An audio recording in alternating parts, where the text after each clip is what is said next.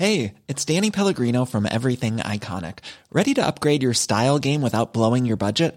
Check out Quince. They've got all the good stuff, shirts and polos, activewear, and fine leather goods, all at 50 to 80% less than other high-end brands. And the best part? They're all about safe, ethical, and responsible manufacturing. Get that luxury vibe without the luxury price tag. Hit up quince.com/upgrade for free shipping and 365-day returns on your next order. That's quince.com/upgrade.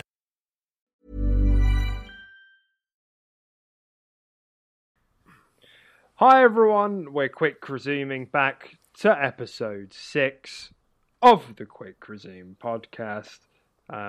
My name is Deck. I'm joined by Crispy Timmy, my co-host. Stop ASMRing your beard on the microphone. You can hear that? Oh yes. My lord. Yeah, it's me, crispier than ever. I recently dug out the blue snowball microphone that was sitting in my wardrobe, and I first came on and I was like, this is going to sound really great, and then I realised this is a curse more than a blessing. Like, every time I move, you hear my chair squeak. You can hear me stroking my beard, apparently, which is going to be tough because I do a lot of beard stroking when I talk, but I'll try and refrain from doing that. But yeah, hello everyone. Maybe that's where the channel's going. We'll just Quick Resume ASMR, just week by week. Just oh wow, an hour of you scratching your beard. Sounds good. Yeah, I mean, it's better than the normal shit we talk about, to be fair. So absolutely. How are you this week, buddy? How's your week been? I'm good. Yeah, I mean, as always with shorter weeks, they always end up feeling longer somehow. I'm convinced it's just because you're cramming 5 days work into 4. So, but yeah, Easter weekend. No, I'm pretty good, and I'm just getting back into the swing of things, and glad it's the weekend. So yeah, all good. I've gotten into this this routine of as soon as the clock ticks like past 5 on a Friday, I just start playing that weekend song. Who's it even by? You know, what? I can't wait for the weekend to begin. I can't remember who that's. I just blare it across the house because we've got obviously like Alexas across the house, so I just like blurt it across the house. Yeah, it's hype, man. Get those weekend vibes going. It's so good. It's by Michael Gray. I can't wait for a quick resume to begin. Shall we try and get Michael? Shall we try and get him to do a remix for us? Yeah, definitely. I think we could probably go higher. I think we can swing it. The best sort of remixer. We've got power. Days. That's a good point. Probably turn into like a lo-fi beat or something. David Guetta. Yeah. A lo-fi beat. I'd love that. Yeah. That'd be great. I looked into it. I looked into getting someone to do like a lo-fi intro for us. No way. You're that into your lo-fi beats at the moment. Yes. I do like them. Sue me. Yeah, I remember I played them quite recently at the over Easter when we were all like playing like card games and stuff. But it was like I didn't do it like right at the beginning. Obviously, it was like really close to the end of the night, and I was just like, let's put some chill music on. Everyone was like, yeah, I'm feeling kind of sleepy, and I put it on, and everyone just like started falling asleep. It is that sort of music, to be fair. It's so good, man. I fucking and I always call it And I was telling them, and I was like, this is what I like work to most of the time because, you know, it hasn't got lyrics. It's just easy to listen to because when stuff has lyrics, I find it distracts you because you're singing it and stuff like that. I'm always singing at the top of my lungs. It's blurred out. And they were just like, you just sleep at your desk all day? And I was like, the cat's out of the bag. Yeah, exactly what I do.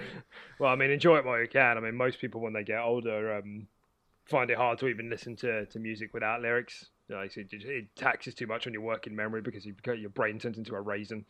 You just can't listen to anything.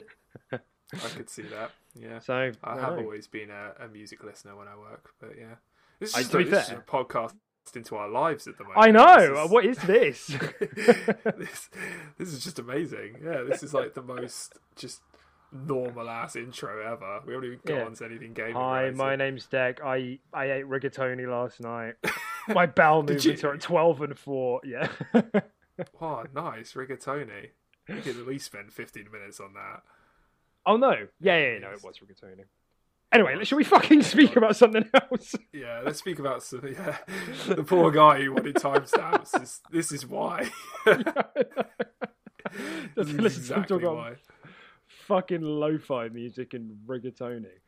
Anyway, Jesus exactly. Christ. So, I mean, you have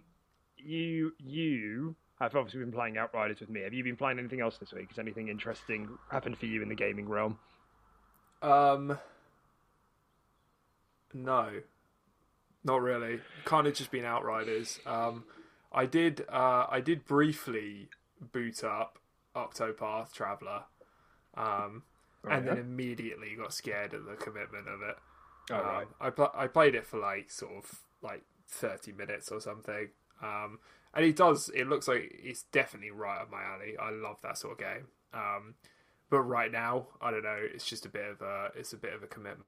I mean, I find it quite hard to find the time just to play like Outriders with you and stuff like that. I still haven't followed up on any of my promises, but we're not going to bring those up. I mean, now that you mention it, no, I don't want to mention it. Yeah, right. I shouldn't have. You can go to episode 3 if you want to see his promises. But yeah, I still do need to play those, and I will. It's just a case of shifting the mood, because I'm definitely I'm just in a different sort of gaming mood now these days.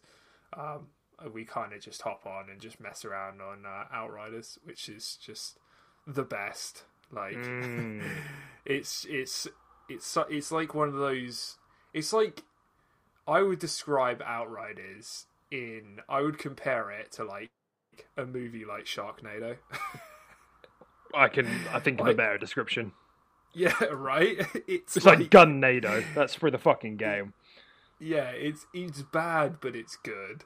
Like, it's bad in so many ways, but it's good in so many ways. Well, yeah, it's like the same reason you'd watch Goosebumps or like the original Spider-Man trilogy. Like, you don't watch it because it's like legitimately good. You watch it because you get it's funny. Yeah, exactly. Yeah. Yeah, I mean, I'm sure we'll get onto it more. It's just the intro. We'll talk about Outriders a little bit more a week on, but yeah. So I guess we'll just go on to you. How's your week been, and what have you been doing? Yeah, it's been a busy week, man. I feel like I'm losing my voice a bit today because I've just been speaking to so many people, and at work we've had like trainees start as well, so I've been like trying to help them with stuff, and it's just ludicrous. So I wouldn't be surprised if my voice started getting like crackly like towards the end of this, or maybe high pitch. I don't know. We'll have to find out. But other than that, yeah, I mean, it has just been a lot of Outriders. I'm waiting for some new stuff to happen with Apex, like potentially. I don't know. Still sort of half following that. There's like a new event on its way out, isn't there, or something? Yeah, War Games. Yeah, the 15th. I remember seeing like a load of new skins and stuff. It's like almost like a white and gold like sort of themed skin event. They look quite cool actually, but I didn't look too much into it. Yeah, they're doing 2 weeks where there's like 5 game modes. They're like that's it. Yeah, they're like slight adjustments for different things. So that's the thing. Yeah, that could be fun. And hopefully it'll come with some balance changes too. Some much needed balance changes. Spice up the game a bit. Nerf Caustic. No! Hashtag Nerf Caustic. For all you Apex gamers out there. Never going to get over it. With the ban hammer. So, don't fucking bring up his hammer. Do you remember when he's supposed to batter down doors with his hammer? Yeah, me neither. Yeah. Do you remember that? I do remember that, yeah. They were supposed to add it, that he used his heirloom to knock They still haven't acknowledged that it's not a thing. They were just like, yeah, we're going to add it so he can smash down doors with his hammer. Yeah, one day they're just going to remove Caustic and just be like, who? I think they will. What do you mean? There was never a Caustic. Who's Caustic? Yeah, there'll just be a floating gas cloud throughout the map. That's him. Yeah, so, I don't know. I've been keeping an eye on that. But I've also been playing a little bit of Hollow Knight as well. I'm an idiot for ever thinking it was anything short of amazing. But I mean, yeah, probably only played like maybe 3 or 4 hours total. But it's fucking cool. I like it a lot so far. And yeah, other than that, it's just Outriders. So, I mean, this is probably now is probably a good time to swing into that. I mean, sort of now that we've kind of had a bit more time with it across the week. Actually, I guess maybe first, last week, 2 weeks ago, our predictions for Outriders Open Critic was you were 76, I was 78. Last week, we were both very happy. You know, we were content. The score was 77. It's a win for all. It's a all for one for all win. This week, no, it's the friendship over. Well, so that was like based on like 11 reviews last week. It's now up to 53 reviews. So, you know, we've like quadrupled, quintupled the amount of reviews. And how would you describe the server stability in the last week? What word would you use? Poopy, yeah. Poopy. Shooting poopies. Shoot the poopies. So the score has dropped down to 75, and I imagine it will stay at 75. So you're the winner of our first Open Critic predictions showcase. Feels good, man. Well done. I mean, at the same time, we shouldn't be happy. We should be happy about that. Yeah. I'm glad I got a lower score because I won. But the thing is, like, I know, like, we needed a bigger sample size to just see what it was going to stabilize out at. But it was at 82 at some point last week when it had, like, something, you know, like 10 reviews or whatever. I really think because the game has been really unstable, that's really coloured people's reviews of what it's been like. And, you know, this has been part of our problem. The game has been really fucking unstable. It's dreadful, really, really bad, and a lot of people are going to be scoring it low because of that. I do think it's quite harsh though to just sort of brand a game forever with a lower score just because it had some issues right at the beginning, or you know, like they had more of an influx than they were expecting. You know, like they are a small dev team at the end of the day as well. Well, not small. Well, I guess they are small. They're not that big. But I think it's a bit harsh to forever brand a game in a negative light just because of that. Because the servers won't be an issue, you'd hope, in the next couple of weeks. So, and it's not like reviewers are going to be like, okay, well, then now it's back up to an 82. You know, it's, I don't know. It's annoying, and it has annoyed us. Don't get me wrong. It was like yesterday, wasn't it? We literally just finished work. And we hopped on, and just the servers were just down for like, well, I think they were down for quite a while before that, but we had to wait like a solid like 40 minutes before coming on, and it's, you know, it's not what you want when you just want to play the video game, but you're probably going to get crucified for that. It's quite an unpopular opinion. Do you not agree though? To just say like, that forever branding a game at a lower score because there's some issues right out the gate, even though the game itself, gameplay wise, is pretty good. Some very buggy, but it is good. I've been advocating for like reviews, like updated reviews for years. Like we're past the age of games being released and one and done. You know, we're into the age of games being supported, and I find it pretty dumb that review outlets haven't jumped on it. It's more clicks for them. It holds devs and publishers to not being scumbags on launch and not being scumbags after launch. I mean, the thing is, we've seen publishers take advantage of this system. We've seen publishers acknowledge that reviews, like you say, are given at launch and then never touched again. And that means we get Call of Duty, you know, for 6 months saying, we won't do microtransactions, we won't do loot boxes, yada, yada, yada. Game launches, 1 month later, they put them in the game because they're past the review window. So none of the critical success gets affected. So, like, they're taking advantage of that, and I don't know why, like, the games media isn't being reactive to that. It doesn't make sense to me. Yeah, no, I completely agree. Reviews should be reactive to how the game performs over its time, so you know whether or not it improves, and they do reviews like that for some games. I know there was recently an Apex Legends review for 2021 and stuff like that, and IGN are quite good with it. IGN do quite a lot. Yeah. They're one of the few. I think I've seen GameSpot do a few. IGN do it, and they're the only one of the few that do.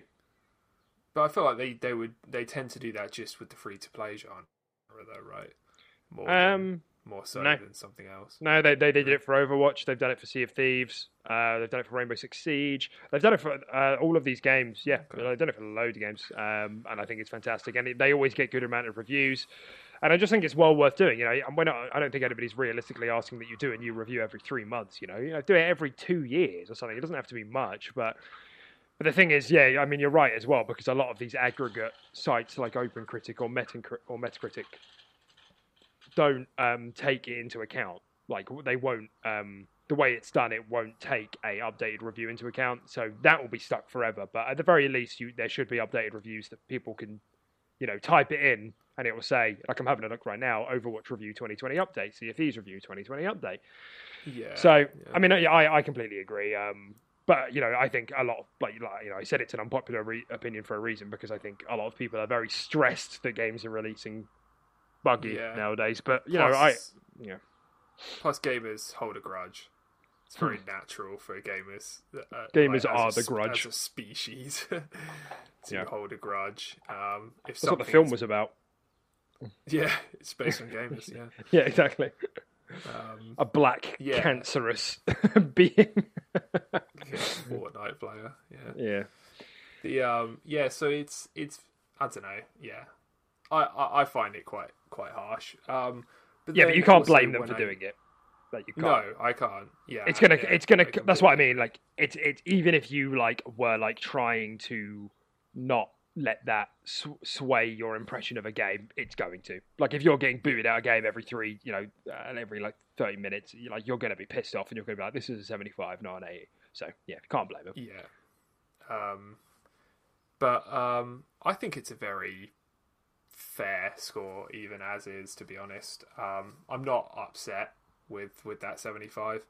I even think that the gameplay is good, but there are just it's a very unpolished game. I mean, I was audibly laughing several times last night, not only at the cutscenes, but just some of the. I just had the funniest moment ever.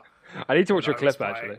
Yeah, it was just glitch heaven. Like, I couldn't have asked for a funnier glitch, but it is like a mid-70s game. If I was to play that game, I don't think I would rate it an 8.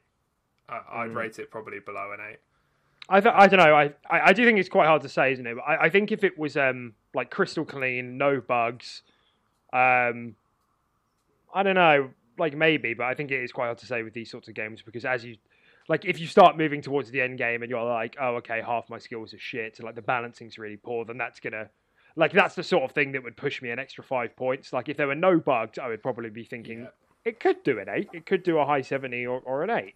But if I get to the end game and it's actually this is really poorly balanced, it brings it back down to a 75. So yeah, I mean, I agree. Yeah, which I am starting to notice a little bit of, to be honest. That sort of end game, I am noticing a lot. I definitely know what skills are my best and what skills I should always be using, basically, and what skills are just trash and should never really be picked up. I am starting to notice that. And I know all games have that. It's very hard to balance every single skill for every single character. I don't expect them to do that, but I am starting to see a trend, and maybe just one or two play styles, maybe. Well, actually, that's very harsh to say. I don't know what all the legendary sets are like and stuff like that, but I just feel like I've already found the 3 skills that are the staple for my character, and I would put myself at a disadvantage if I were picking other things other than those.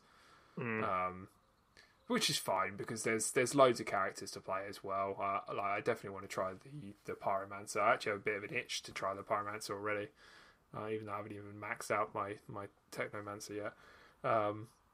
But yeah, I think overall a week in from last week, I'm still pretty happy with it. I'm about the same as where I was last week, to be honest. The stability hasn't really improved. over the last week. Servers are still pretty bad. I'm still getting bugs in game. Obviously, but yeah. So my opinion hasn't really changed that much. But I'm still having fun with it. So yeah. And I mean, I said this to you yesterday. Like, I don't ever want to hear again that games as a service are the fucking problem with games releasing incomplete. I mean, even like fucking, we just had Cyberpunk as well. Like, this isn't a games as a service problem. I don't know why people don't understand that yet. Games are more complicated now. They're bigger. And they're working to budgets. I mean, clearly there's a problem. I'm not saying there isn't, but I mean, games as a service seem to have become the scapegoat because they've been like, they've been like the rising tide in the last 7 years of games going for that, for more finance and more cost overhead and all of that. But Outriders sold itself as not being a games as a service, and everyone bit their hand off for that. And everyone was like, "That sounds fucking great. I hate games as a service." And then it releases, and it has all the exact same problems that a games as a service game has. So don't give me that shit. It's exactly the same. But yeah, I mean, for the most part, I can usually look past this stuff. Outriders has been particularly bad, to be honest. There has been like server shutdowns for hours. There's been like regular like spawning in, not able to move. It has been quite bad. And I said it makes me even more thankful it's on Games Pass. Like, I wasn't expecting it to be this bad in terms of bugginess, but I would definitely be a bit more angry if I had spent a full price on this. Maybe it gets ironed out by the time it leaves Game Pass, and I'd be happy to drop a bit of money for it. But for now, I'm thankful it's on Game Pass for sure. I mean, can we just talk about the cutscenes as well? Like, awful, like truly awful, but so not just in scripting and just everything about them. The quality too is so awful in these cutscenes. There's just like my screen's just being ripped in half, like it's so consistently. Weird. Yeah, it's just really, really poor quality. But there's like everything it's lower though. Frames. It's so weird. It's like have you not? There's a setting for that. There's a setting to change the frames in the cutscenes. Why? Yeah, because in the beta it wasn't. It was 30, and everybody complained about it. So they were like, "Oh, I don't fucking know, dude." Why is it not just default the highest? Because it's cinematics. There's like this argument that 30 frames is cinematic, and like nobody believes it, but there is an argument there. So that's why it's there, that by default. So go and change that. Okay. Yeah, but the screen tearing is still a thing. Yeah, but like the thing is about the cutscenes, it's like every single facet of it is bad. I've never seen such bad like fucking cutscene direction. It's so like the lip syncing is off. The facial animations are like not bad, not like a Bethesda game bad, but like I mean yeah they are, but like on top of that, like everybody's like smiling at weird times. They're like, oh no, dude, X is dead, and they're all fucking smiling and winking at each other. And I'm like, what are you doing? What's going on here? And then there are like times where people just wander off screen, and then we just have to pretend they're not there, and then they wander back on and save everybody. And it's like, what the fuck happened? It's really weird because if you think about the disparity between like some of the way that the Outrider story is told and like then the quality of like some indie games, it's like what happened here? Like I know there are like a Polish studio like maybe trying to make like an American centric game. Like I don't know if there's like any difficulty there, but like if you think about like the quality of like Hades, which is like presumably like a studio of less than 50 people. Hades is Supergiant, isn't it? Supergiant maybe are a bit bigger than that. I don't know. But anyway, even if you think about like some of these indie games and the way that they like direct and tell their story, you can just tell there's so much craft to it. And I'm not even getting the impression that there wasn't any craft to that Outriders, just that nobody knew what they were doing. It was so weird, but it's so weird. Yeah, it's like every employee got to put at least one thing they wanted in the cutscene. No, literally, it is. Yeah, it literally is. It's like, yeah, it really is. It's such a mixed bag, and I mean that in the worst way possible. It's so weird. It's like it's literally like I ask kids for their opinions on like what should happen in cutscenes. It's like all right, and you just have to go along with it. Like all right, this is happening now, and so like it's so goddamn weird. I have a very love-hate relationship with it though. I do love it, and I've been in tears for some of them. And just like 80% of the cutscenes end with the main character, our protagonist, shooting someone in the head. Yeah, just for no reason. I don't know why. We have such an obsession with just saying like "fuck you" and just popping someone in the head. The amount of unnecessary swear words to try and build like tension as well is ridiculous. Like they see like a sandstorm ahead of them and they're like, "Oh, that looks bad. Like maybe we should find cover." They're all just like, "Fuck." Fuck me, that looks awful. What the fuck is that? Fucking fuck. Shit, we're fucked. They're all just swearing, and it's just like it's almost like that's how they make it seem like climactic. I don't know if that's the right word. But yeah, I don't know. I think there are some times where they've like looked at other we said this, it's so weird because we said this in a good way last week, but I think there are some elements of at least like the story building and world building where they've looked at other like looter shooters and be like, let's just take the good bit, and so like they've tried to take like the whole thing from Borderlands where it's like, oh, you're a badass Vault Hunter, and then that they pull that off really well. But in this they just like try and jam it in, and your like dude is just like a dick.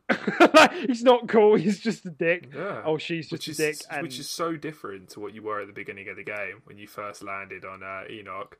And you were just like, you were like a soldier. You were just like, where do I go next? Yeah, northwest, 220 clicks. Yeah, I'll find you were just like a normal dude. Like a really straight up, like, soldier. A little bit of like a cheekiness to him. But then you get fucking struck by whatever the hell happened to you, and you got your powers, and you just become such a dick. Yeah, you just think you're just like hot shit, and it's oh my god, it's ridiculous. The change was just insane. Yeah, I mean, like I said, I'm still mostly having fun with the gameplay, but fucking hell, some of it is just it's like some of the worst I've ever played. Like in terms of it's Sharknado, the direction. It is Sharknado the game. It is.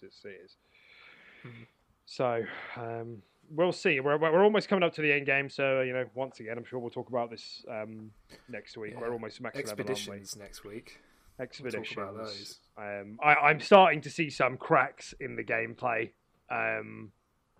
Every now and then, and I'm not sure if it's just me. So, I mean, we'll just have to wait and see. I think it's mostly still good, but there are some cracks there where I'm like, this feels like a clash of what the game is trying to do and what it's actually doing. It feels... sometimes the enemies just feel so weird. Sometimes I go into an area and it's a decent fight, and then sometimes I go into an area and just random things just one-shot me out of nowhere. And I don't know what's happening. And I feel like I can't control it. And there's no invulnerability frames when dodging as well. So even if you perfectly time a dodge, like something's jumping on you and swiping you, you perfectly time it, your character just like glitches out a bit and then it hits you anyway. And you're like, what? What just happened? Like, I don't know. I'm a Dark Souls player. Give me that shit. Exactly. I have no idea why they've decided to not go with iframes. Like, I compare Outriders mostly to like Remnant in terms of like its gunplay. It's like the closest thing, I think. Yeah. But Remnant has iframes, dude. Exactly. It's very, really consistent and reliable, whereas Outriders is just so unreliable. It's so like sometimes I just drop dead. I don't know. Yeah. And the weird thing is, I'm pretty sure that Outriders has one-shot protection, which is great. Like, lots of games in this don't. Like, Destiny doesn't have one-shot protection. I don't think Division does either. And it's just that thing of, like, if something hits you, you'll always survive on 1 health. So, at minimum, you need to take 2 hits to die. And I'm pretty sure Outriders has that. I've looked down a few times after taking a big hit and noticed I've been on 1 health. But then sometimes I don't. Sometimes I just get eviscerated, and I'm like, what? Why? And like, because there's no indication, it's hard to know like what direction you're being shot from. There's not a very good indicator of why that's happening. So I don't know, man. I don't know why there's no iframes. I don't know.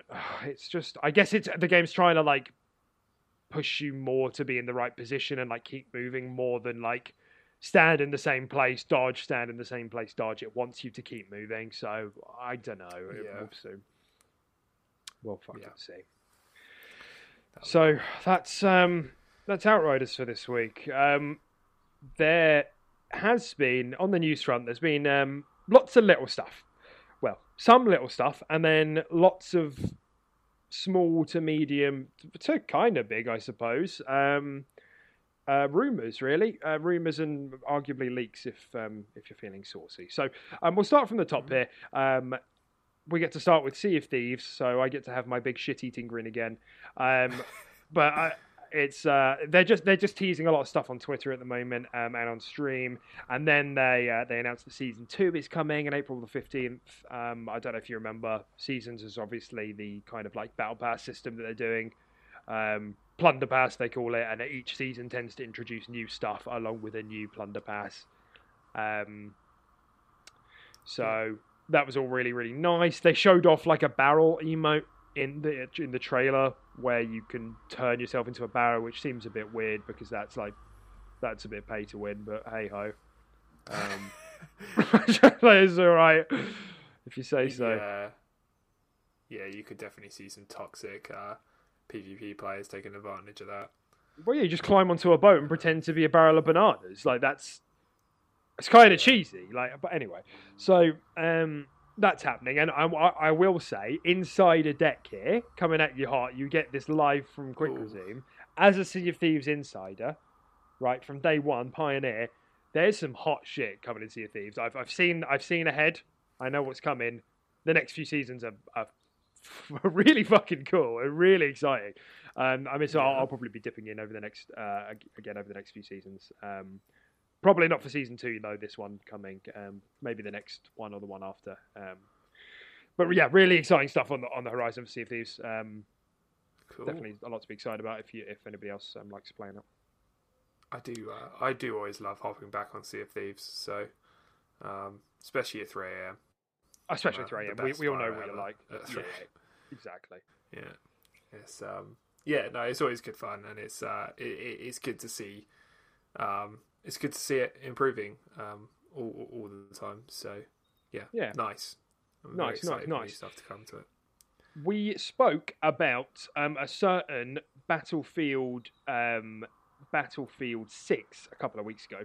Now there has been some rumours this week that it might be launching into Xbox Games Pass. There has been rumours for a while now of a really, or at least a few really big games dropping into Game Pass on day one, either this year or in the near future. And Battlefield 6 has been in circulation by a couple of insiders to be one of those games. And something like that is massive. There's no way around it. I know we don't typically play Battlefield, but to be fair, it's something that I would play if it launched into Game Pass. I would probably play it if it looked good. Yeah, definitely. Yeah. So what you were just saying. So it doesn't actually have a release date at the moment. Battlefield 6 hasn't been announced yet. Oh, hasn't even been announced. Oh, okay. Yeah, I was about to say I haven't heard anything from it. No, we don't know about so it's just launching into Games Pass. Probably not this year then. Definitely I don't know. Year, right? I don't know. There has been some talks that it's going to be kind of announced E3 time to launch November. Usually COD and Battlefield come out around that time. Yeah. So that's the speculation. It's all rumor stuff still. But that's the beginning of the rumor mill for this week, anyway. Yeah, that is pretty big though. And it's crazy that even on a week by week basis, we're seeing so many new things allegedly making their way over to Games Pass, and people. What was it? I heard another rumor that Hideo Kojima's next game might be. It's coming up. It's coming up. Okay, all right, we'll talk about that later. Yeah, but I heard obviously that might be an Xbox exclusive and coming straight into Games Pass as well. Obviously, we'll cover that more later, but. It's just crazy that on a week by week basis we're just seeing companies I feel like they're just changing their opinion, their allegiance, so to speak, and going down more of the Xbox route. It is. And you literally you could see it on a week by week basis if you follow our podcast. It's pretty crazy. It is, and you kind of see this all over the place. For the last, I think we said this in one of the last episodes. There has been this really strong momentum that Xbox has at the moment, and this is clearly part of their marketing. I think we touched on this. They've gotten a couple people over from Netflix now to manage marketing, so they know the power of dropping games and content into these services. It's a big deal. So yeah, absolutely, they're spacing this out to the right amount. Hearing weekly, oh, there's another game in. Oh, there's another game in. Oh, in the future, there's this big game coming. It's a big deal. It creates a lot of mind share. Yeah, absolutely. There is definitely a rising tide for Xbox at the moment, and beyond that, I mean, there's something to say about this later. Sony, I mean, obviously, Xbox's main competitor, no way around it, is arguably having a lot of negative press. They've had a lot of negative press over the last 3 or 4 months, to be honest. So you do kind of get this double-handed effect at the moment. Yeah, like you said, you are seeing quite a lot of positivity for Xbox at the moment because there's a lot of good stuff to say, to be honest. Yeah. Yeah, no, it definitely seems like PlayStation are taking a little bit of a hit at the moment. They're in a little bit of a rut. Just a PR rut, though. They're still killing it in sales. Of course. Yeah. There's I'm pretty sure they're actually doing better. Oh, absolutely. Oh, yeah. Comfortably. By quite some margin. But, PR-wise, they are in a bit of a rut, which Xbox are fully taking advantage of. And they're sort of, they're using it to their advantage, yeah. So, cool. Yeah, I mean, we'll get back to all of this. There is more rumor stuff to talk about. That just came a bit earlier in the week, so I just wanted to touch on that first. But in terms of some more solid news of actual stuff that is actually happening, there was some confirmation earlier in the week about more games coming to Games Pass and xCloud. Again, I got an iPhone, I've got an iOS device, so I haven't been able to try xCloud yet, but things like GTA coming to cloud and console. What's this?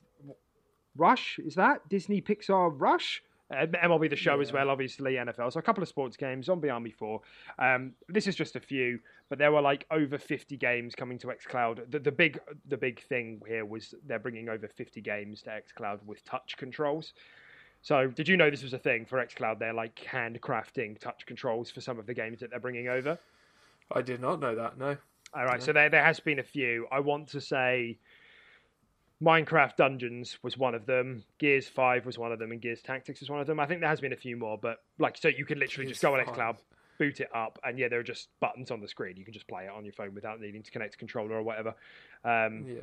So they're dumping 50 more games to that, and one of them is one of our favourites, Slay the Spire, which is fucking cool. Woo! Yeah, no, that is pretty hype. I'm not gonna lie. I mean, I already kind of play Slay the Spire on my Switch, so there's no reason I'd ever buy it on xCloud. Chivos, that's true. Yeah, it gives you another reason to play Slay the Spire, dude. I've put so many hours into the Switch. I'm scared to look. It's definitely several hundred. But yeah, I mean that's pretty cool. Loads of new games come in. I've always kind of wanted to try Zombie Army. Those games. I don't know anything about it. I know it's like a spin-off of Sniper Elite, and that makes me want to scream. Yeah. You love Sniper Elite.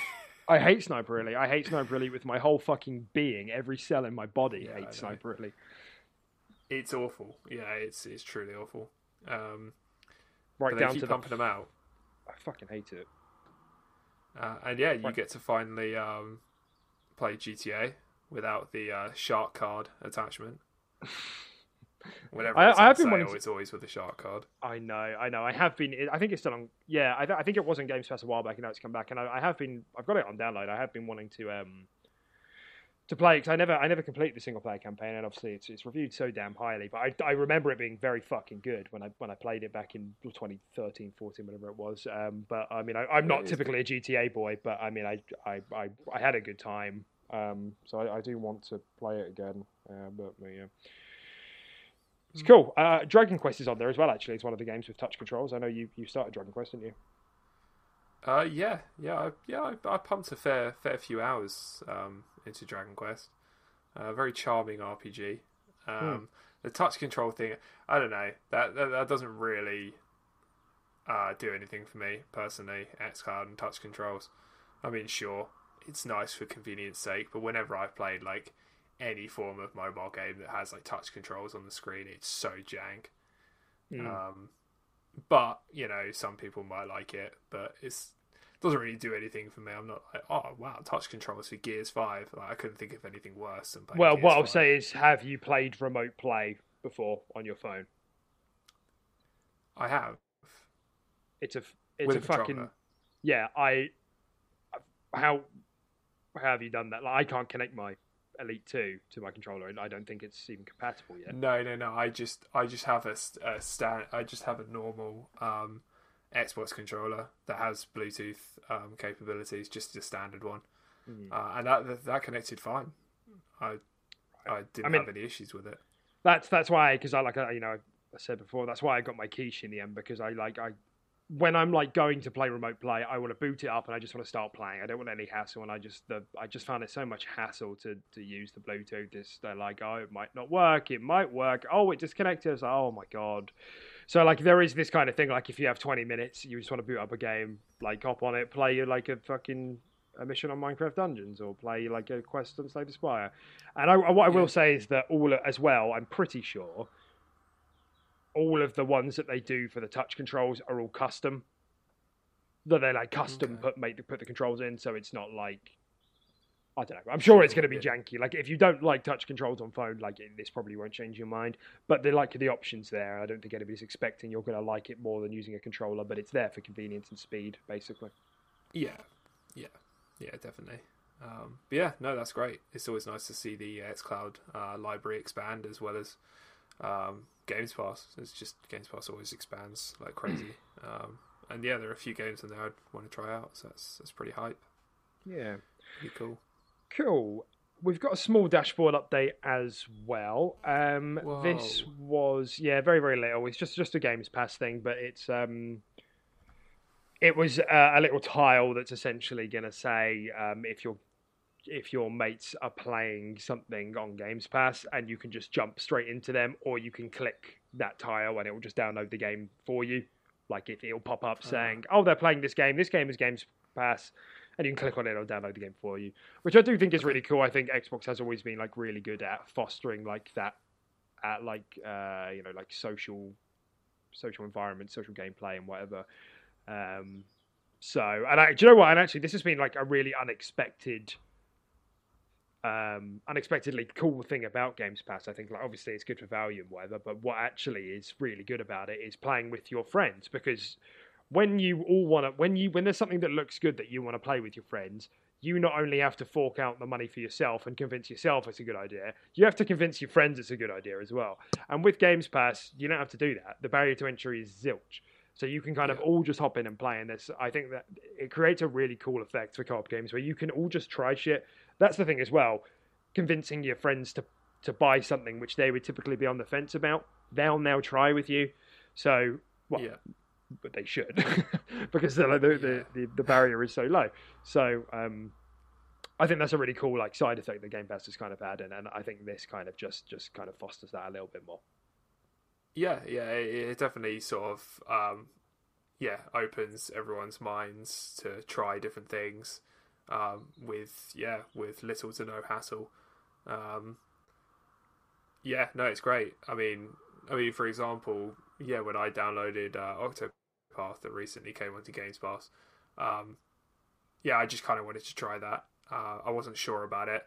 I did watch a review on it, and I know it's done very well review wise, but I just clicked on it, downloaded it. It was such a small download. It's like a 3 GB game.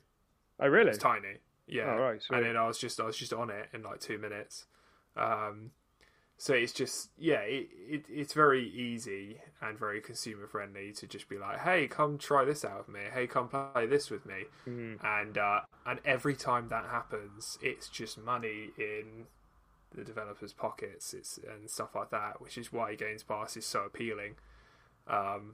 to a lot of people, to a lot of devs and stuff like that, and companies, and it's becoming increasingly more appealing as well. Probably because a large portion is because of that.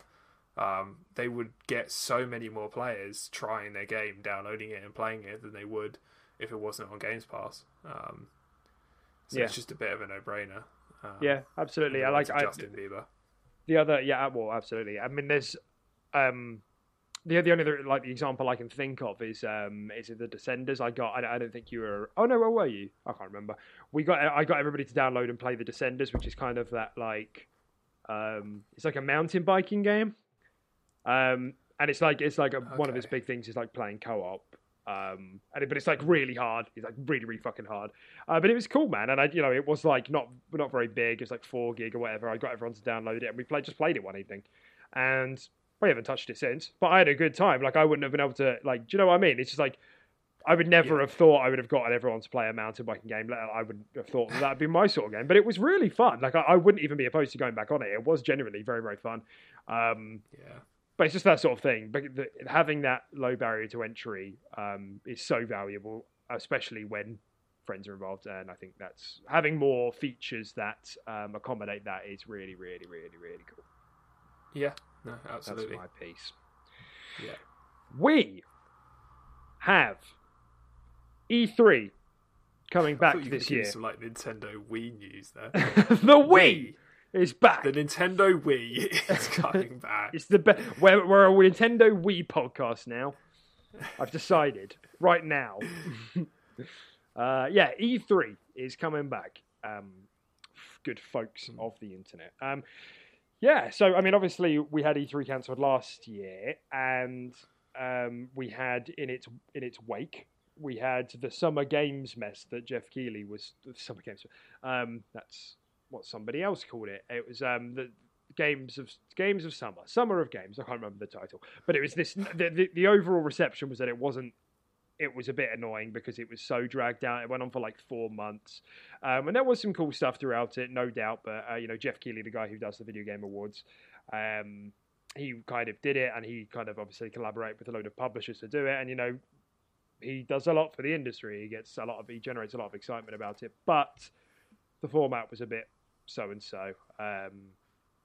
And obviously, the year before that, we had Sony pull out of E3. Sony didn't even have an E3, so they've been very quiet throughout all of this. And then this year, we've had a confirmation that a digital-only E3 is a real thing that's going to happen. And because obviously this is something which is hosted by a different organisation. I can't remember what they're called. I really can't remember. But they've decided they're going to host it again. And Nintendo, Xbox, and Ubisoft are 3 confirmed publishers that are going to be there. You'll notice one glaring omission again. Sony haven't confirmed their attendance.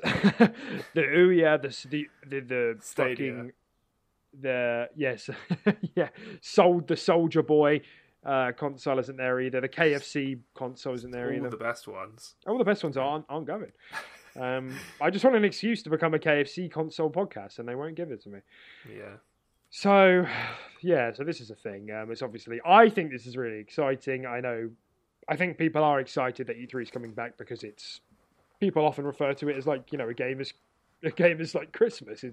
It's really exciting. We get so much news. We get so many trailers. I always love like the month or 2 leading up to it, almost as much, if not more, than the actual month itself, because so much speculation goes around. And it's just so fucking exciting, man, to be part of. So I'm really glad it's back. I don't know why. I'm assuming Sony have their own thing planned, but I kind of wish they would kind of come back to E3 because, I mean, they are still a big part of it, and I usually get PlayStations. I like the stuff they put out, and so it's just part of that kind of megaton week that comes around once a year. E3 is great. I love it. We do tend to get quite caught up in it. You more so the leading up to it, like you said. You're just scrambling through the internet. Like, is it fake or is it real? Who cares, man? And then it's part of the fun. But then, we normally do like a meetup or something like that, Or I mean, this year probably. And it's always near our birthdays as well. Yeah, exactly.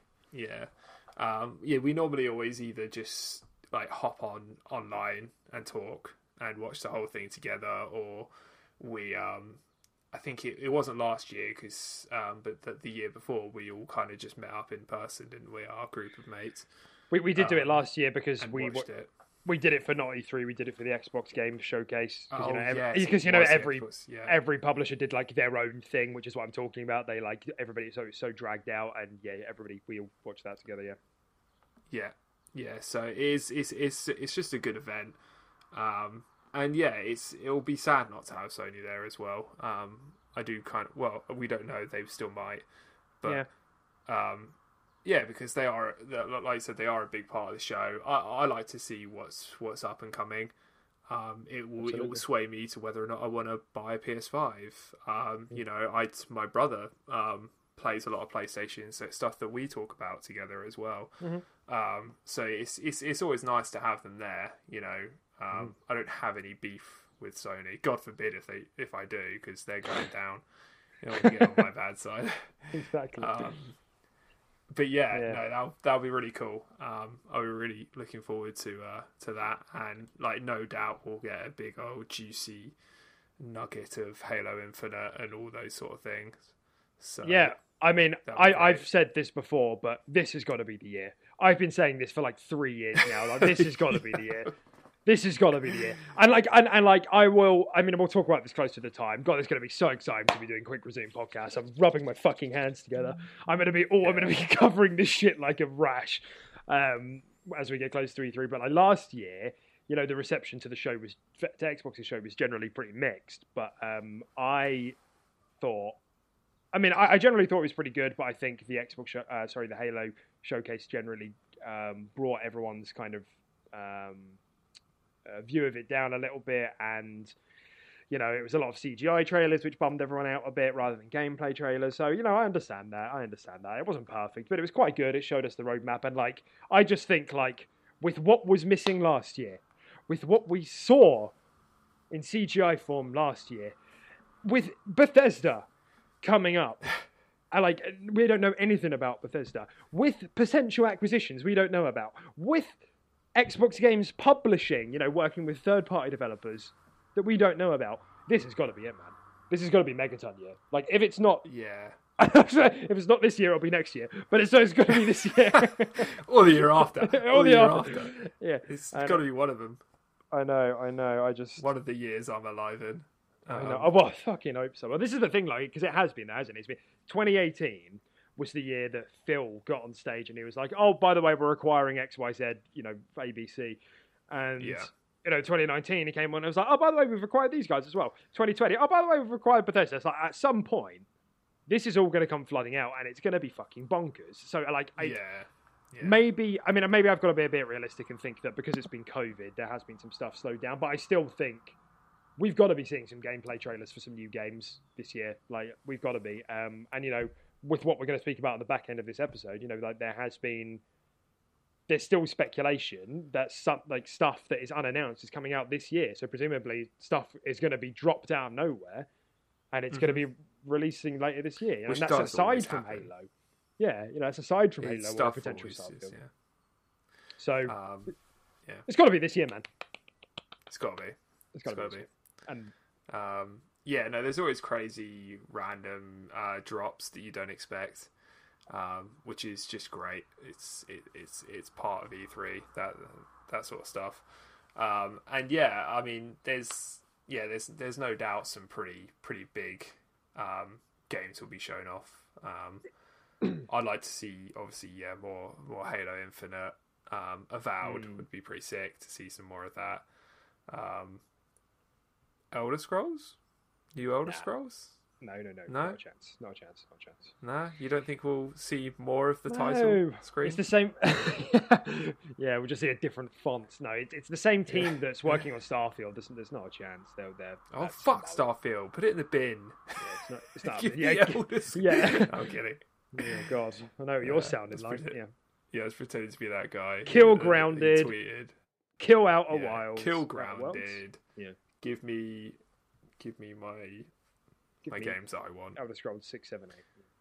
Yeah, not a chance. We're not seeing that till 2025. That's my bet.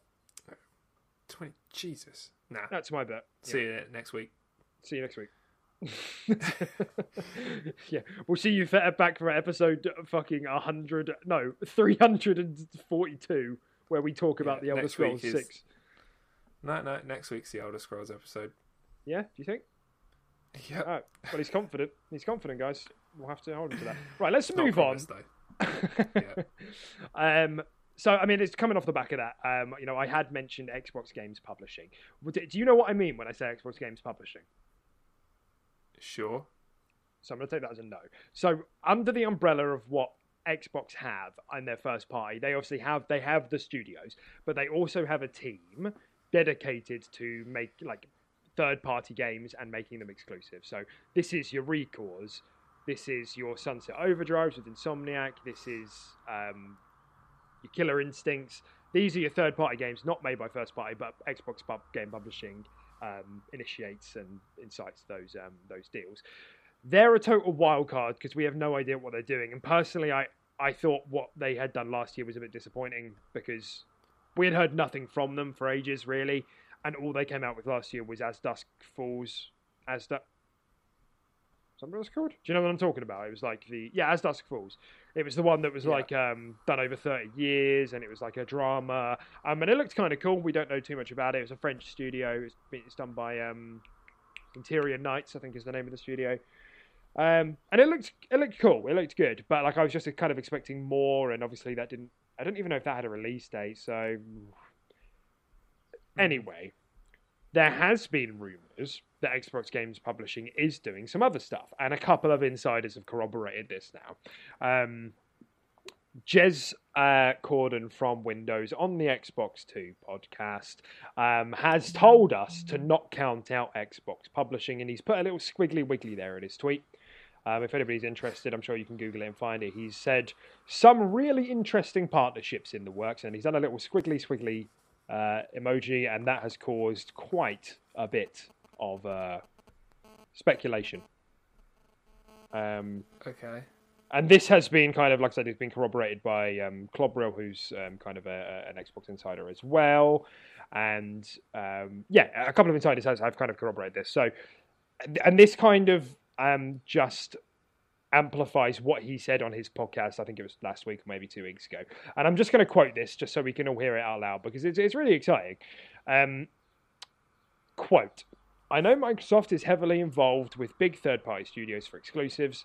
Some of the projects I've seen pitched are the kind of games I expect to be on the level of like where Bungie was with Halo back in the day.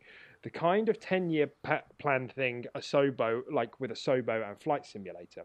I've seen things that are years out and are incredibly impressive that make me think some of the studios involved could end up being acquired because of the scale of some of the projects. So again... Wow. This is like all like rumor speculation stuff, but Xbox Game Publishing are clearly up to some shit. Maybe we'll see some of it this year, maybe we won't, COVID, etc., etc. But there is stuff happening, and again, this is all really exciting. They're always a really big wild card, Xbox Game Publishing, because we never they just come out of nowhere. Same with game publishing of most like Sony is the same. Obviously, they have their first party studios. But to be fair, most of their bangers have come from their publishing team. Like they had, they've had a couple anyway. They had, just off the top of my head, they had Hideo Kojima with Death Stranding, which was received fairly well. And I'm blanking on a few as well. What? Horizon was Guerrilla. God of War was obviously Santa Monica. What's some other big ones? Yeah. Can't remember. Naughty Dog is another first party. I'm not doing myself too many favours here. I know through the PS4 gen, they've had like several of their big AAA games have been from other studios. Bloodborne is another example. That's obviously done from Software. I was going to say Bloodborne, but I thought we were going in the last year or so. No, just across the gen. But Bloodborne, they've had a few like that, and So yeah, hopefully we see more from them. I think it's, again, all really exciting stuff. Interesting partnerships in the works, allegedly. Yeah, for sure. Very exciting, yeah. So we'll see. Again, this is the year, man. This is the E3 year. Yeah, I mean, it has to be, yeah. It's got to be. If I don't have a 15-year plan laid out in front of me at E3, the most insane games coming out. And you also just, like, randomly dropped Sunset Overdrive as, like, a bit of a buzzword there. I'd love that game. I'd love to see a sequel to that game. Do you not know? No. Do you know who made Sunset Overdrive? Insomniac. Do you know who owns Insomniac? Oh, yeah. Sony bought Insomniac last year, so that's not. Yeah. If it is, it's going to be exclusive to PlayStation. Yeah. I knew that as well. I just blanked on it. Yeah. I know you did. Yeah, I know. Well. I agree. Yeah. It was a great game. But yeah. It was a great game. It just kind of just. Yeah, you just sparked something in my brain when you said the name. Well, that was one of the few, like a lot of the success that global publishing, Xbox global publishing, blah, blah, blah, has been earlier on in the gen. That, you know, they had Sunset Overdrive, Quantum Break with Remedy, Killer Instinct with what are they called? Can't remember. But like those three games are like considered pretty good, and they're all like games, but like as the gen's gone on, you know, it's kind of gotten a bit weaker, you know, with Recore, and Crackdown is Sumo Digital, isn't it, and blah blah blah.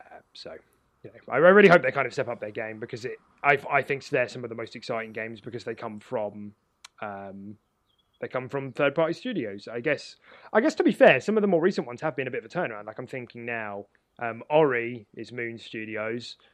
Tell Me Why was. Who was Tell Me Why? Who does bloody Life is Strange? Oh, I know this. Yeah, I know you know this. Go on, hit me with it. Don't nod. I don't know this. Don't nod. Don't nod. Yeah, don't nod. They're called Don't Nod. It's know all in it. caps. Okay, you didn't know it. You fucking lied. I didn't know it. Everyone, I didn't know it. He's a fraud. Don't nod. And Gears Tactics wasn't made by the Coalition. I mean, it was in partnership. That was Gears Tactics was by a third-party studio as well. So I don't know. Maybe I'm being a bit harsh, but nothing AAA scale though. Which, I mean, not every game needs to be AAA, but they haven't had one in a long time. So yeah. Anywho, dead excited for it. Hopefully we see it this year. So yeah. If I had to ask you, who was the director, or like lead game designer for Gears of War, the original trilogy? Do you know who it would be? I would know it if I heard it, definitely, but no, I don't know it right now as you're asking me. Does the name Cliff Bleszinski mean anything to you? Yeah. I feel like it's triggering something in my brain. Yeah. All right. I mean, obviously, the original Gears of War trilogy was made by Epic, wasn't it? Cliff Bleszinski at the time was the lead game design, and he then went on to make a small little game called Lawbreakers. Remember that? I know this guy. Yes. Yeah, you know this guy. You know the dude. Look at this dude. I could even picture his fucking mug. Yeah. So this is a bit of a controversial one. Obviously he went on to make Lawbreakers, and it was exclusive to PlayStation. And he said a couple of bad words about Xbox fanboys. Exclusive to the bin, mate. And then the game died, and everyone was like, "Oh, I told you. Oh, I told you." Yeah. So I mean, I don't really get it. I mean, PlayStation offered him more money, he took more money, whatever. So they need money, they're freelance, so whatever. Yeah, exactly. Yeah. He's been kind of out of commission and out of work for like the last 2 years. I think he took a break. I think he said he was taking a career break on Twitter. Anyway, recent tweet from his went up this week, and he said, "For the record, I'm working on some new stuff, and you should know every damn day is agonizing not to talk about it." So he's back in business. He's doing something. We have no idea what, under what team or where, but I wouldn't be surprised if he has agreed to do something with Xbox. I mean, again, I'm just speculating, but it wouldn't surprise me if he has a small team and he wants to be on Games Pass. I could see it, yeah, for sure. And yeah, he's obviously a very talented guy, so it'd be quite exciting to see what it is. I mean, he tends to, obviously, based on his track record, it'll probably be like a shooter of some kind, won't it, or some kind of action game or something like that. But yeah, I think so. I mean, yeah, he had obviously Gears of War is his biggest, it's his MO, and then. He went on to do Lawbreakers, which was first-person shooter rather than third, and that game was received critically very well. Let's not forget that. It commercially failed. Quite good. I thought it looked great. I'm pissed I never got to play it. It did look a bit intense, though. Like, I could not just sit down and play that game. It looked like I had to do like a line before playing it to keep up.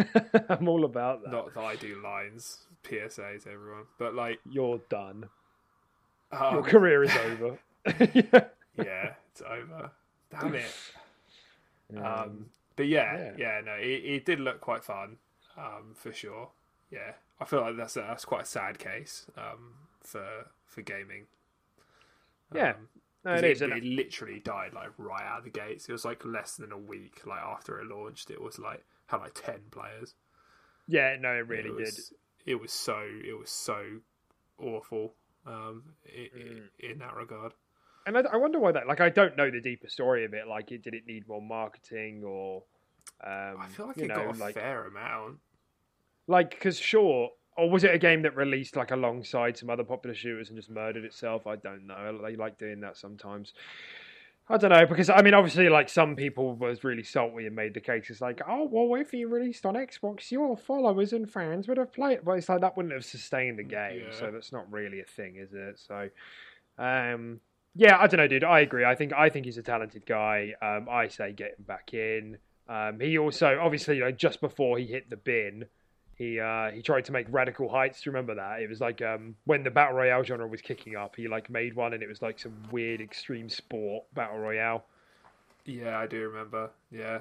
Yeah, that died because literally... He tends to be quite extreme, doesn't he, this guy? Extreme! Yeah.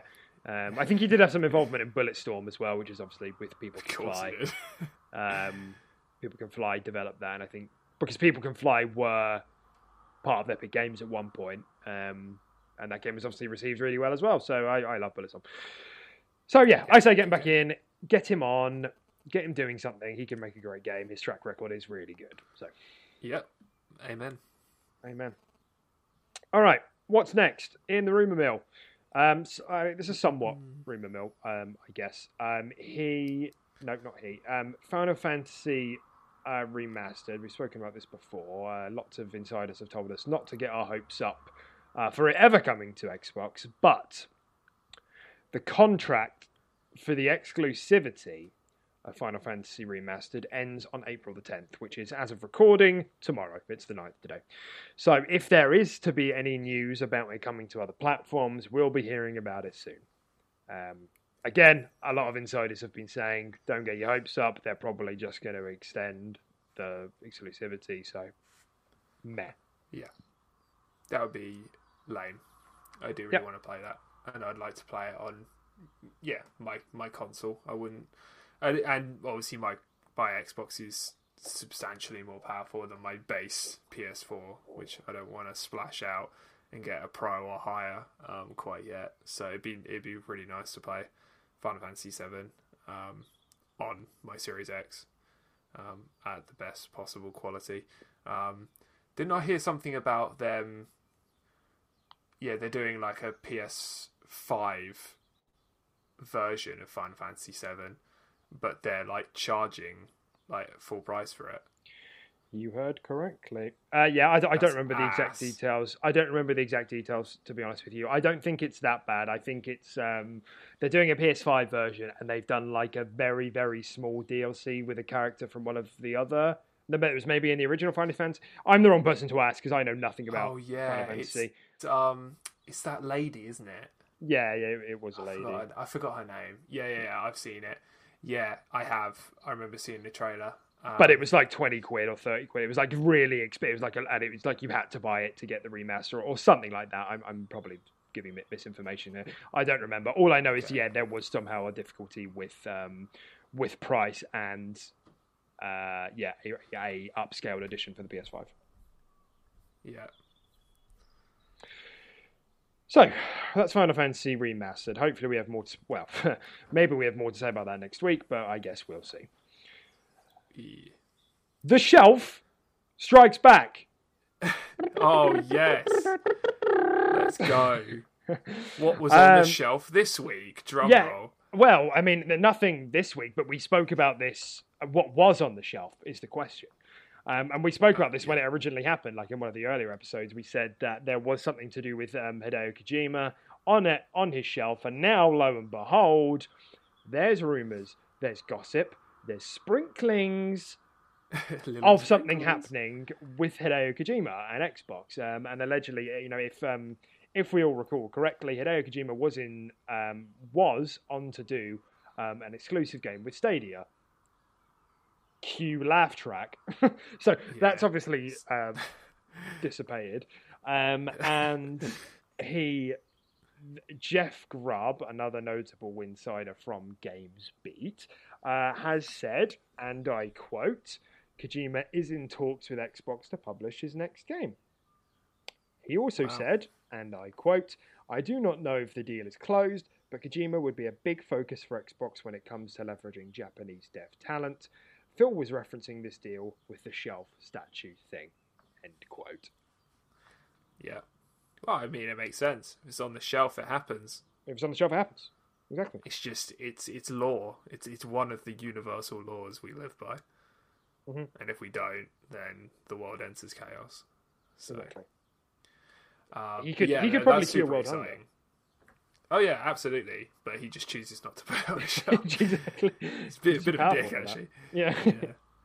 But yeah, it's crazy exciting because obviously he's quite the talent. Even though I kind of thought Death Stranding was a little bit assy. Obviously, I never played it, but I watched someone play it, and it didn't look like my cup of tea. But the man is pretty talented. Yeah, so. I've never played a Metal Gear Solid game, and part of me, fucking Death. The thing is, Death Stranding has me written all over it. It's like weird fucking sci-fi. It's like a bit pretentious. Like I'm all over that.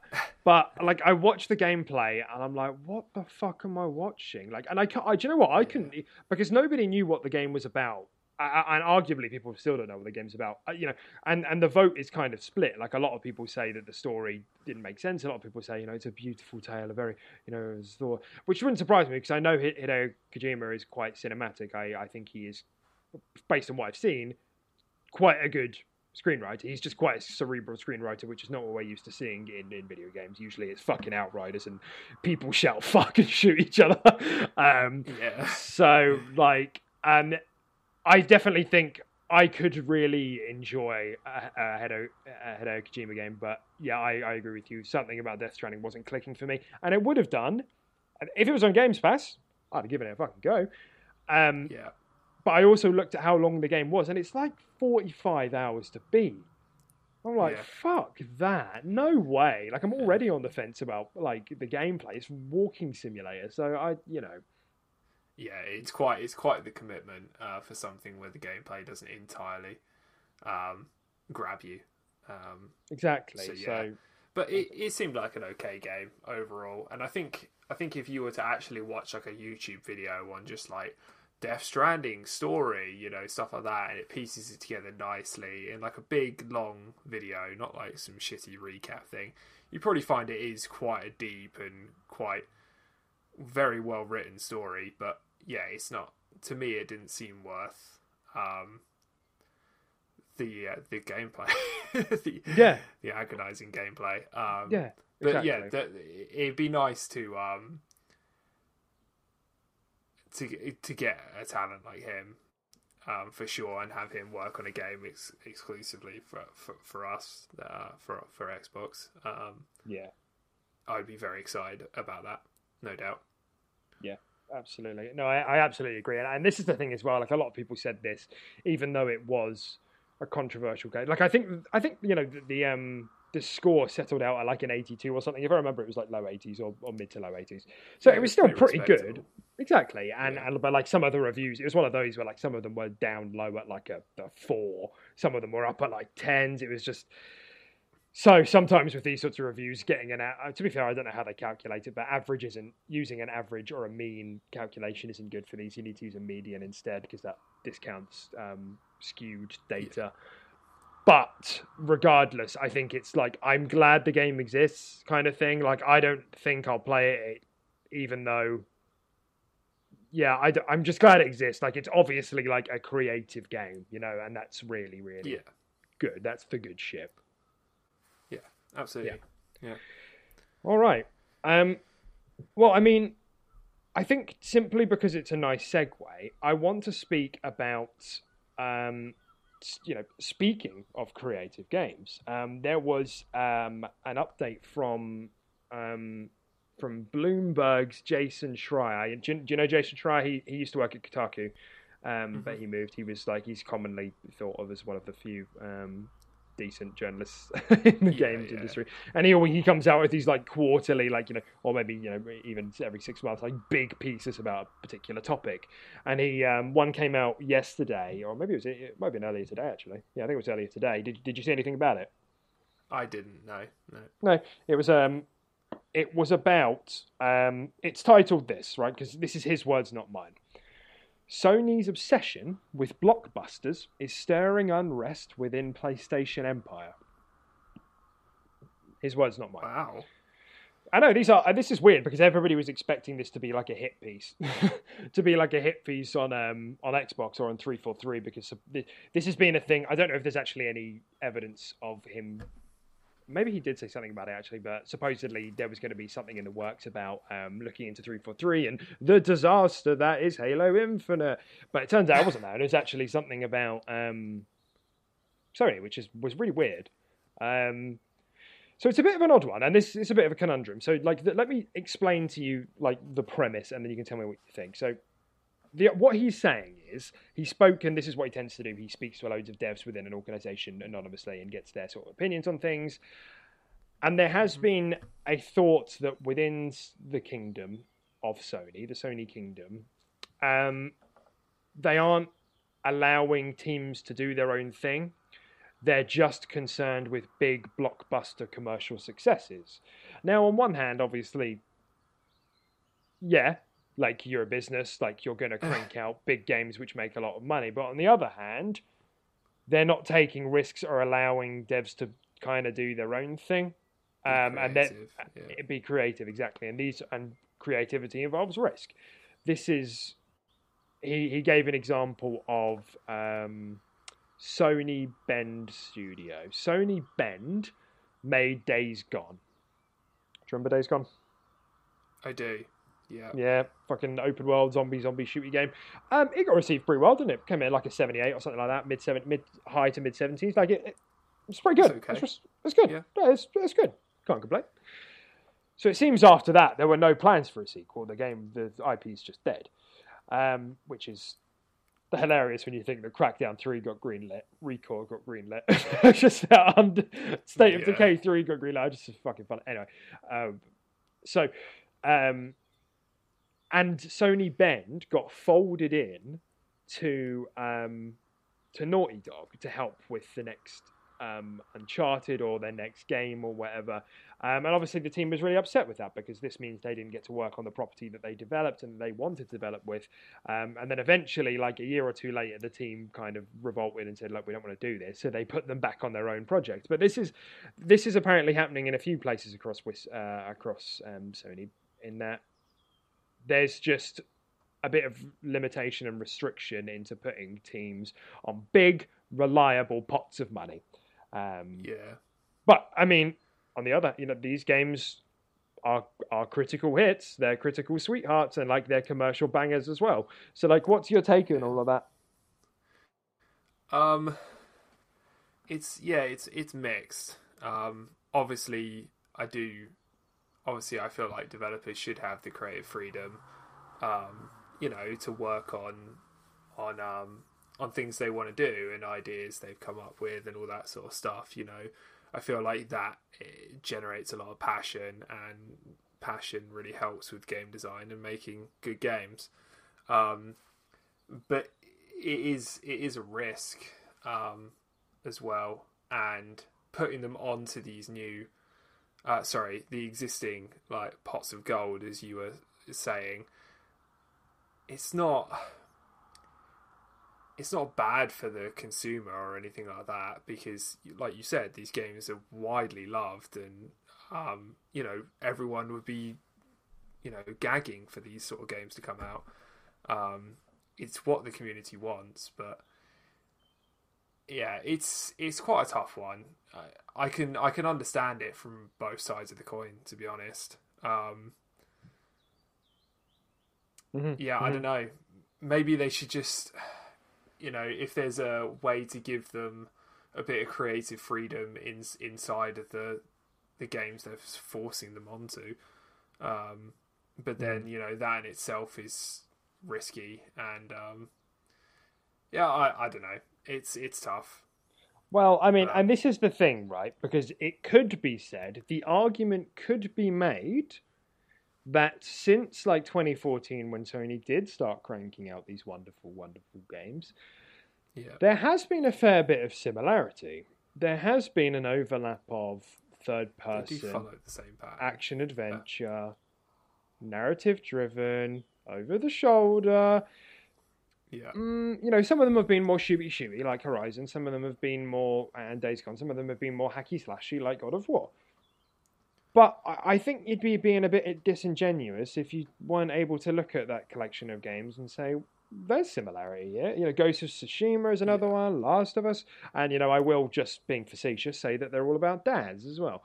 So, I know they're not, but there is a little bit, maybe too much of thematic overlap. But that's more opinion than anything else. So, and I think I'm in agreement. There is a bit of both sides to this here, but like what I think is the real problem is that for these last 5 years, it's been fucking sick to be a PlayStation owner, because these games have been rolling out. There's been a couple of new IPs that have landed on both their feet, and that's so exciting. Like, you really don't... Like, Horizon doing as well as it did is completely ludicrous. Spider-Man, it obviously was never going to fail. Well, I mean, having said that, I mean, Avengers died, so maybe I'm wrong.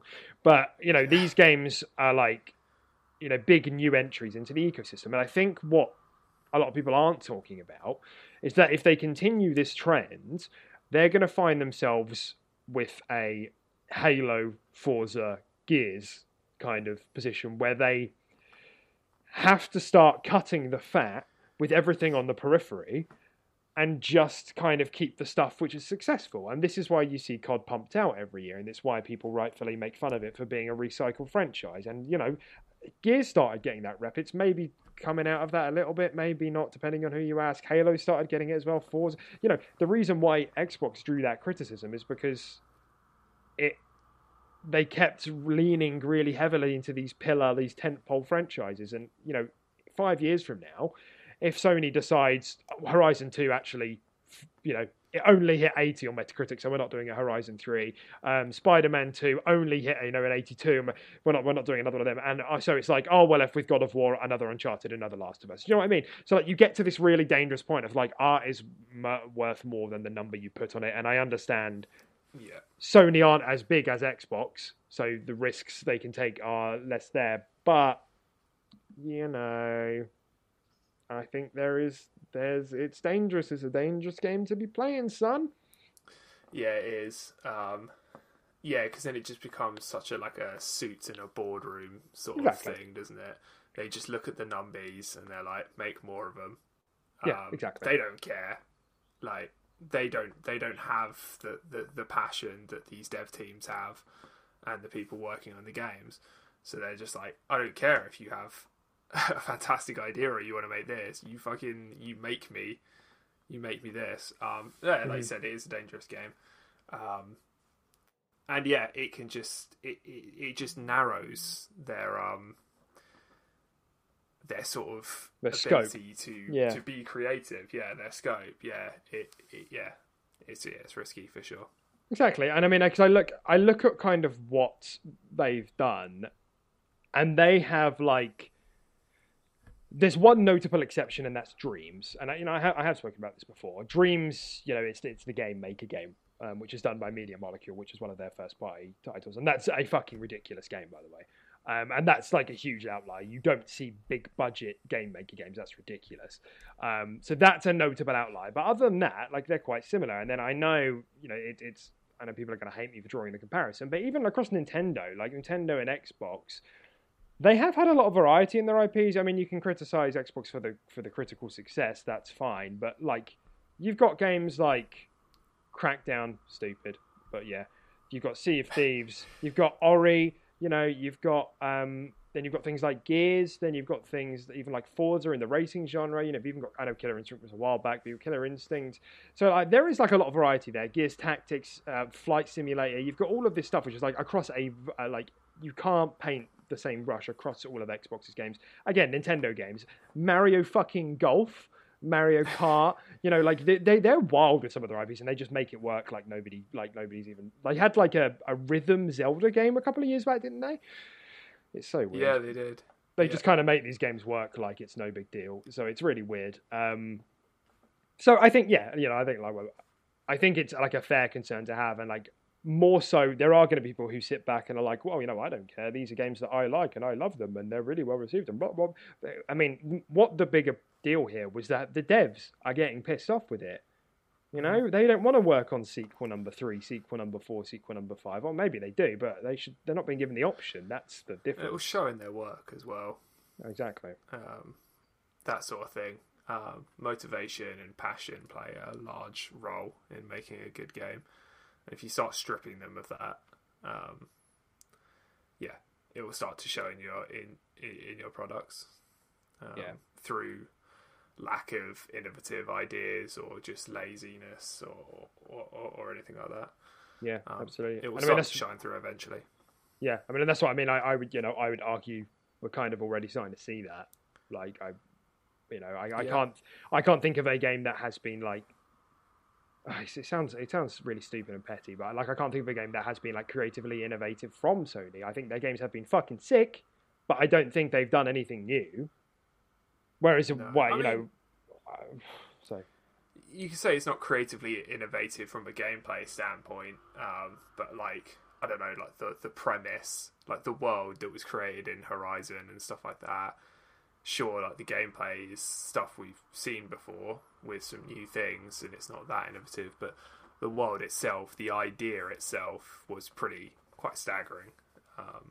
So yeah, no, I don't disagree. So, yeah. But I will say, again, like Horizon is a new IP, so like but like this is the idea that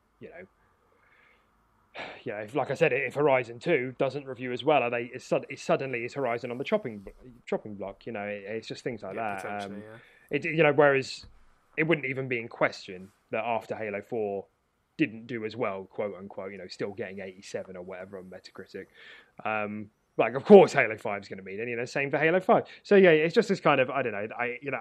There is this like bigger and bigger wedge, like going between how Sony and Microsoft are approaching this, and Nintendo obviously doing their own thing. But yeah, that's a thing that happened. Right.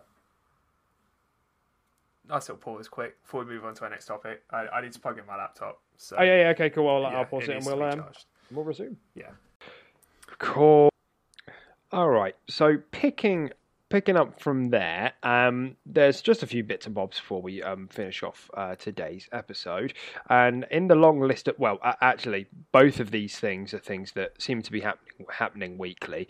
And the first one of those things is a delay, another delay in the form of Deathloop, which honestly was a bit surprising because I'm pretty sure it already got delayed. I'm pretty sure it was supposed to be coming out like November for the launch of the PS5, but Yeah. so this is its second delay, which is actually kind of an interesting thing because obviously this is Arcane Lyon in France making this one, and so it just makes me think that, like, did Phil have to sign off on this delay for the PS5 launch?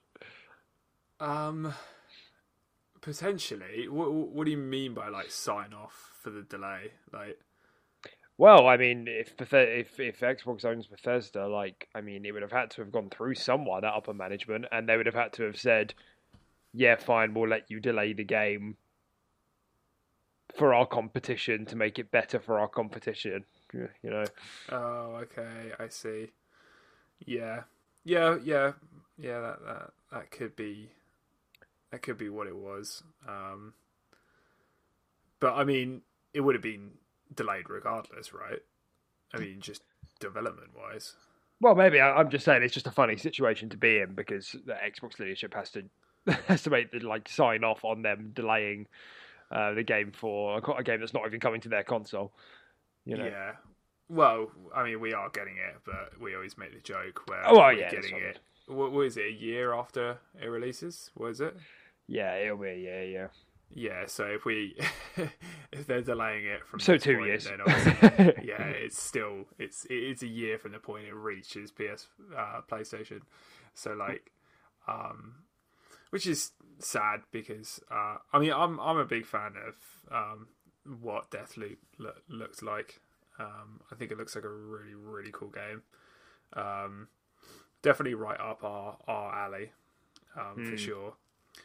But yeah, it's just a shame.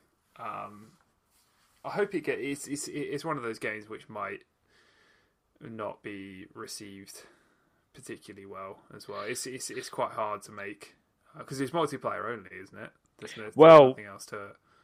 Do you know what? I don't bloody know. I think it does. I think it has, like, a multiplayer component to it, but I think the problem Deathloop has going for it is that it's hard to market.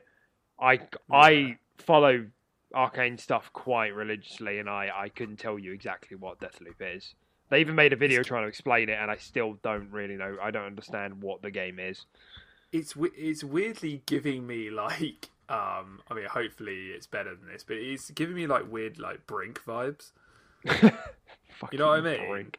You know, where no one really knew what it was, and, like, it was kind of multiplayer focused, but then they, like, half baked some, like, single player in it. It had loads of delays. I don't know. I'm getting a Brinky vibe from it. Don't you say that. I don't want to hear it. No. I don't want to hear this curse. Absolutely trash. But yeah. Man, I was so excited for Brink back in the day. Everyone was, man. That game was. Who made Brink? What a fucking throwback that is. They're probably not around now. They're on the fucking brink, aren't they? Yeah, they're on the run. They're probably out in Cuba somewhere. Switzerland, maybe. Look at that Arc Star. It's fucking Bethesda. It's published by Bethesda. Well, it's published by Bethesda, made by Splash Damage. What else did Splash Damage do? That cover.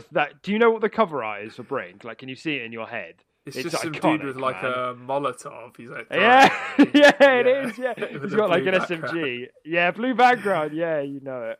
Yeah. Oh, that is. Yeah, so dude, that game was like crazy overhyped. I was so excited for that game. And it was so bad. It was so good. Bad. But yeah, I mean, Deathloop does look really cool. And it's a shame to see it get delayed. But I say this with all delays, like, you know, if the product is better as a result of it, then so be it. I can suck it up for a little bit longer. Yeah, it just sucks that we're, like, always going to be a year behind that, and It's like, oh, for God's sake, like, it's the game seems annoying. Just so far away. Yeah, exactly. Yeah. But, you know, the further we go, the less. The only reason, I mean, I'll always love the stuff that Arcane does, but the further we go on into the gen, the less important it's going to be, because there'll just be more new stuff to play. So, and yeah, exactly. And, you know, it does look Deathloop looks fairly innovative. It's a cross-gen game, I think, but it still looks quite innovative. So yeah, no, for sure. Fun fact, actually, Splashdown, which the guys who made Brink are the same team that made Gears Tactics.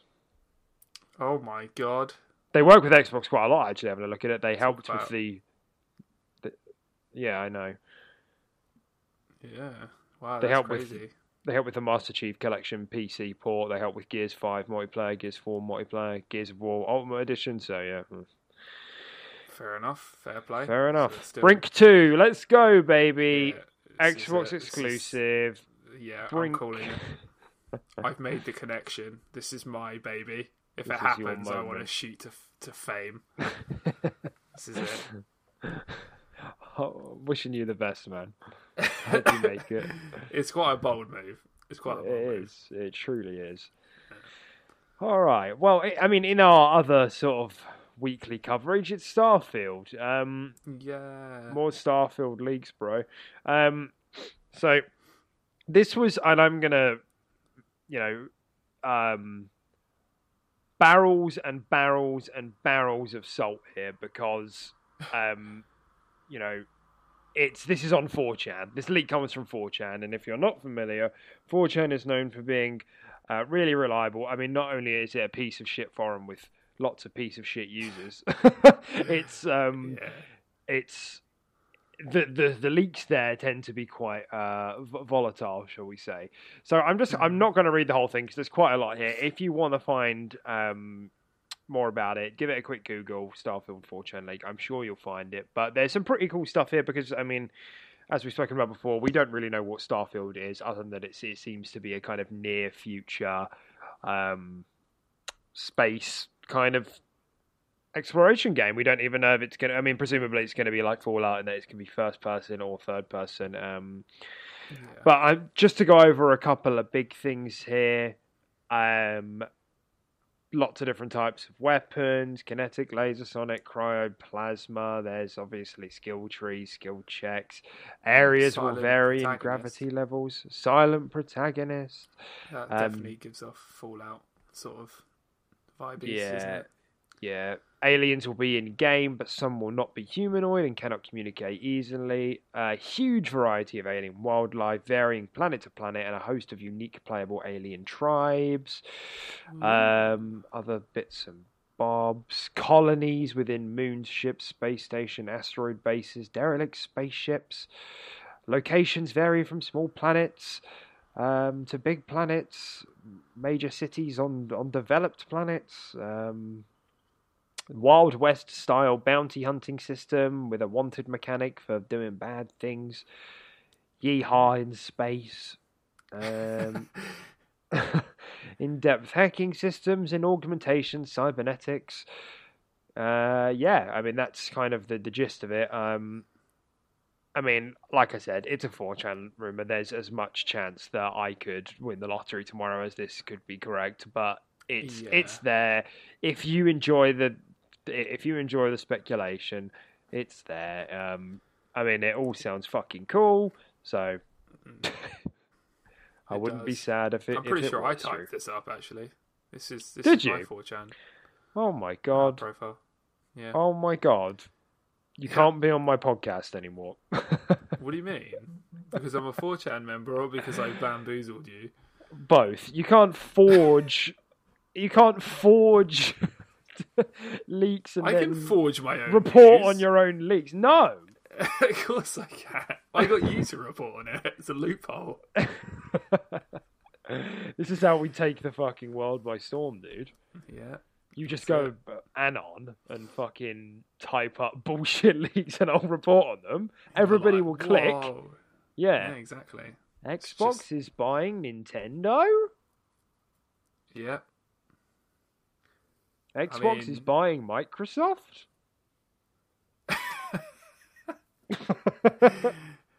That's a good one. Crazy, man. Who is this guy I keep seeing making these leaks? Who is this guy? It's so legit.